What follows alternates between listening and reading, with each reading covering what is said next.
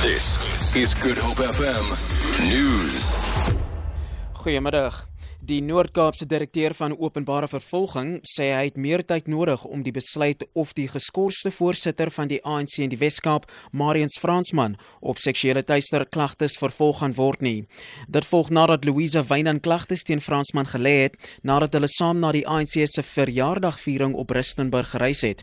Die klagtes teen Fransman is in die Noordwes laat vaar weens onvoldoende getuienis, maar kan nog steeds in die Noord-Kaap ingestel word.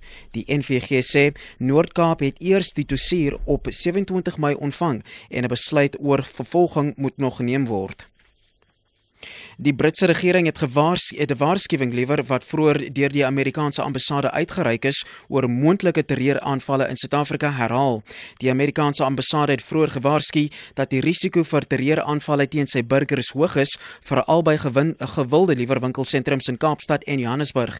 'n Woordvoerder, Brian Dube, sê die minister van staatsveiligheid, David Mahlobo, sê die departement beskou die waarskuwing in ernstige lig.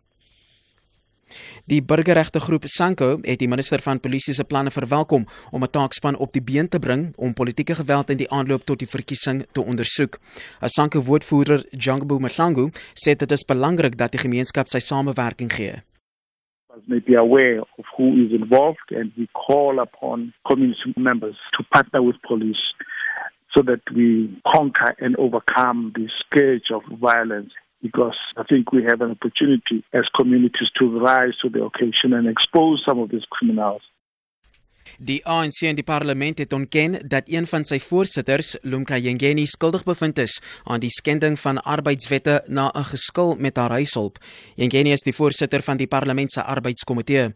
Volgens koerantberigte is sy tydens 'n verhoor by die kommissie liewer vir bemiddeling, versoening en arbitrasie skuldig bevind.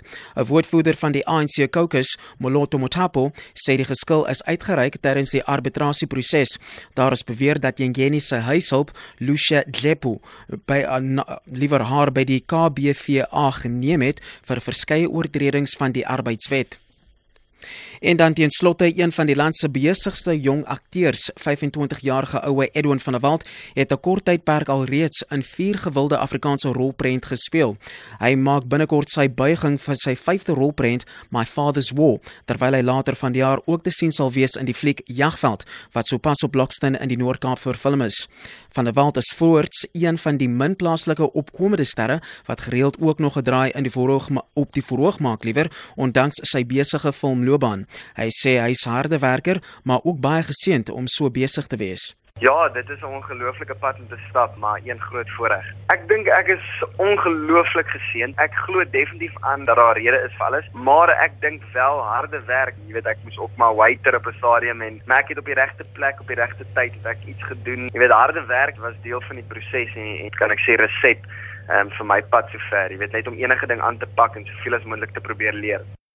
Vir Good Hope FM nuus, ek is Eugene Pateni.